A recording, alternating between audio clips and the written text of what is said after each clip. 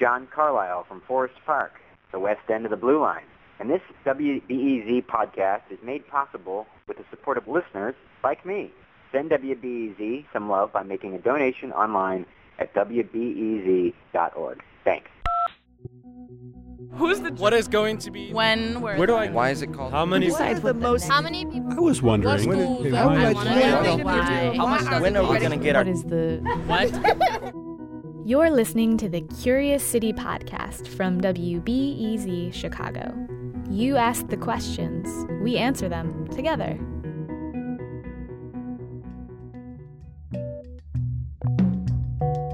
I always thought the library was a place to get books. Yes, Jim, books are important. But the whole idea of the library has changed recently to keep up with changing times. Who does not love a library? Well, if you said me, then you might want to skip this episode, because we're about to get all gooey over the wonders of what they hold. We got this question in from library lover Shanley Ann Stead. Well, my question was, what interesting things might there be in this area that you can check out from the library? Shanley took interesting to mean curious, surprising, and not a book. Reporter Tanveer Ali whipped out his library card and traveled our area for the highlights.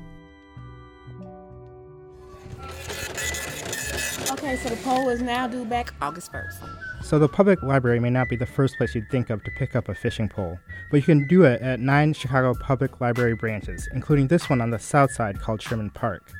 These branches are usually close to some body of water, say Lake Michigan, the Chicago River, or park lagoons. The fishing equipment meets a community need. Take it from Sherman Park branch manager Lala Rogers. It's important because people who are in the inner city don't get opportunities to go fish. Here at Sherman Park, the poles are popular, maybe because there's a beautiful lagoon right behind the building. You're out of luck, though, when it comes to checking out worms, but you can check out poles like you can check out books, 3 weeks at a time. I haven't caught one, but one of our regular youths, he was fishing about a couple of weeks ago, and he was really excited. He said, "Hey, Ms. Rogers, look at this. I got a catfish." If nature's not your thing, but interior design is, visit the public library in Aurora. The library will loan you art, and it's done that for a while, though interest in the collection itself has dwindled in recent years. Here's librarian Becky Tater. Sculpture is available still for checkout, but very few people do check it out. We've had one piece go out a couple times this year, and that's about it. The sculptures sit atop shelves and look like they're there just for decoration, but they can be yours for 8 weeks at a time. Well, there's some traditional types of pieces, like a statue of an angel carrying 2 vases. It's a French 14th century copy. There's a bust of Beethoven. There is a copy of the University of Illinois Indian chief. In Aurora, you can check out the head of Martin Luther King, or statues of ancient Egyptian figures. And of course, you can also check out Rodin's Thinker. The library's got 30 statues in the catalog. They're not priceless, but they do require a bit of care. Some of these sculptures are very delicate in how their originals were made. For example, we have a copy of Michelangelo's Pieta, which is housed at the Vatican right now. And the Virgin Mary's fingers, they're very small and delicate, and those have broken off. Over at the public library in Skokie, they're taking interest in the future. Its digital media lab is chock full of gear to produce videos, photos, and even music. Among the things people can take home, tripods, hard drives, and even cameras that you could stick to your body while you bicycle or scuba dive. Lab supervisor Mick Jacobson says there's more, including one thing that made me just go, really? We also have a green screen. It's a, I think, 6 by 8 feet green screen that people can take out of the library to use for photography. So if you've got a family photo, you didn't make it to Paris this year for some reason, you never know what happened. You can still get to Paris. Well, not really, but you can certainly take your picture in front of and then transpose the backgrounds. So green screens, sculptures, and fishing poles. Are these things really weird for a library to offer? As any librarian will tell you, libraries are not just about books.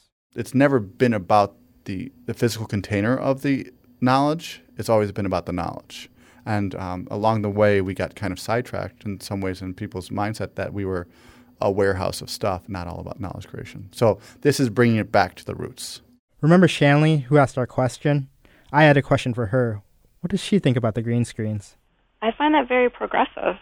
that was probably a really great thing for them, considering, the age of technology we live in. Compare that to a fishing pole. For WBEZ, I'm Tanvir Ali. As usual, we've got even more to offer you online. You can check out more library treasures at wbez.org/CuriousCity. Thanks for listening. And don't forget, you're due back in 1 week for our next installment of the Curious City podcast. There will be birds. They go, ah, ah. A whole flock of them, about 30. Curious City is produced by WBEZ, Chicago Public Media, Ziga, and AIR, the Association of Independents in Radio. Our senior producer is Jennifer Brandel. Sean Ali edits the series, and Logan Jaffe is our multimedia producer. The Curious City podcast is mixed by Sarah Liu with help from Mickey Capper. You can subscribe to our podcast in iTunes or listen to our back catalog in SoundCloud. You can also like us on Facebook and follow us on Twitter at WBEZ Curious City. Lead financial support for Curious City comes from the Corporation for Public Broadcasting. Chicago Public Media creates award-winning content about the issues that affect our community, our nation, and our world. More information is available at chicagopublicmedia.org. Thanks for listening. Catch you next week.